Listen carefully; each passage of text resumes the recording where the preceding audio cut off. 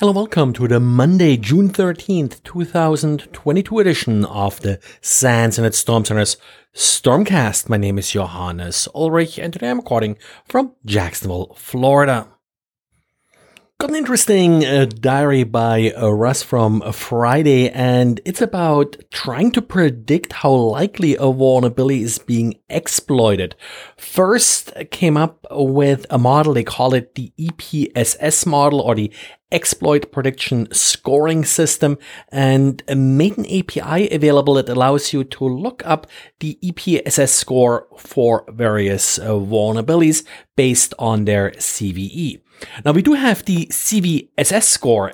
That score does indicate how severe a vulnerability is, but of course does not necessarily predict if a vulnerability will actually be exploited. And a real severe vulnerability you may care less about if it's not going to get exploited. And that's always sort of a hard thing to sort of figure out. Well, first here came up with a model that they consider somewhat valid in order to predict how likely a vulnerability will be exploited in the next 30 days.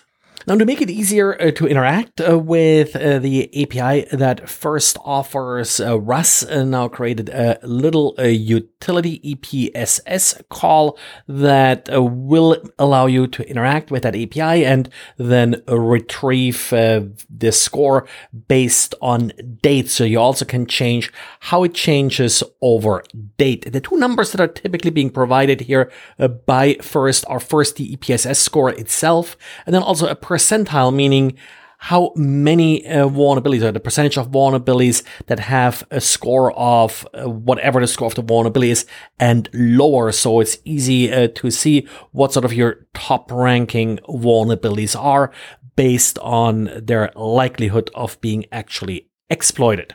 Certainly an interesting and important project, so take a look and let me know, let Russ know sort of how these tools work, how these EPSS scores work out for you.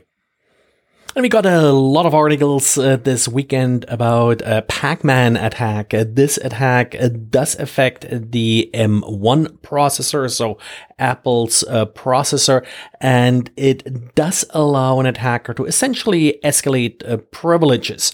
The technique was developed by researchers at MIT, and now there has been some pushback as to how realistic this attack is. Again, it's a privilege escalation vulnerability, first of all, so an attacker already needs to be able to run code on the system.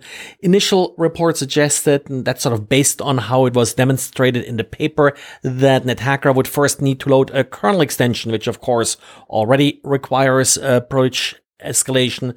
However, that appears to be not necessary in order to conduct the attack, was just used here to demonstrate the attack, according to a response by the authors.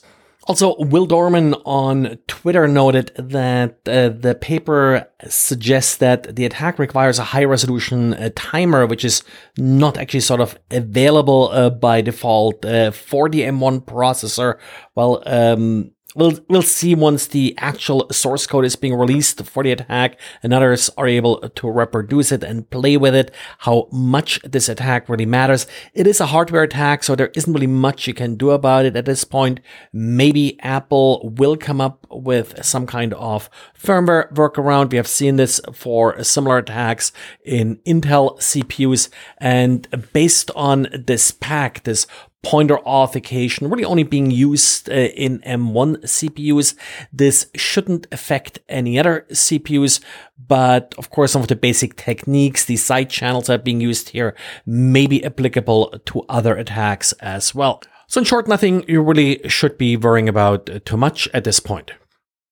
Now, something you should be worrying about if you are responsible for a facility that uses the Carrier Lenel S2 HID Mercury access panels is a set of vulnerabilities that were released that lead all the way to unauthenticated remote code execution, so a CVSS score of 10.0. Exploiting any of the vulnerabilities discovered by researchers with Trellix would allow you to, do what you could do with remote code execution in a door access system, which means open and lock doors, evade logging, evade notification. So all the good things that you could basically imagine by circumventing a tool like this.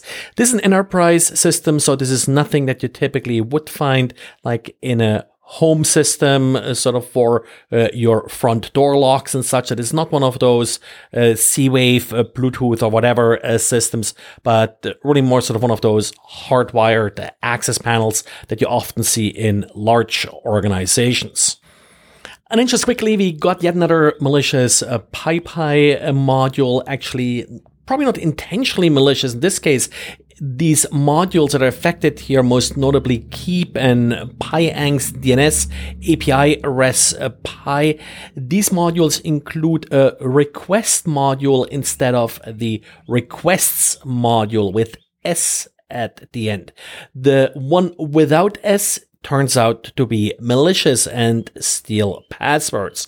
So double check, and I'll link to the respective article so you'll get the exact spellings and version numbers.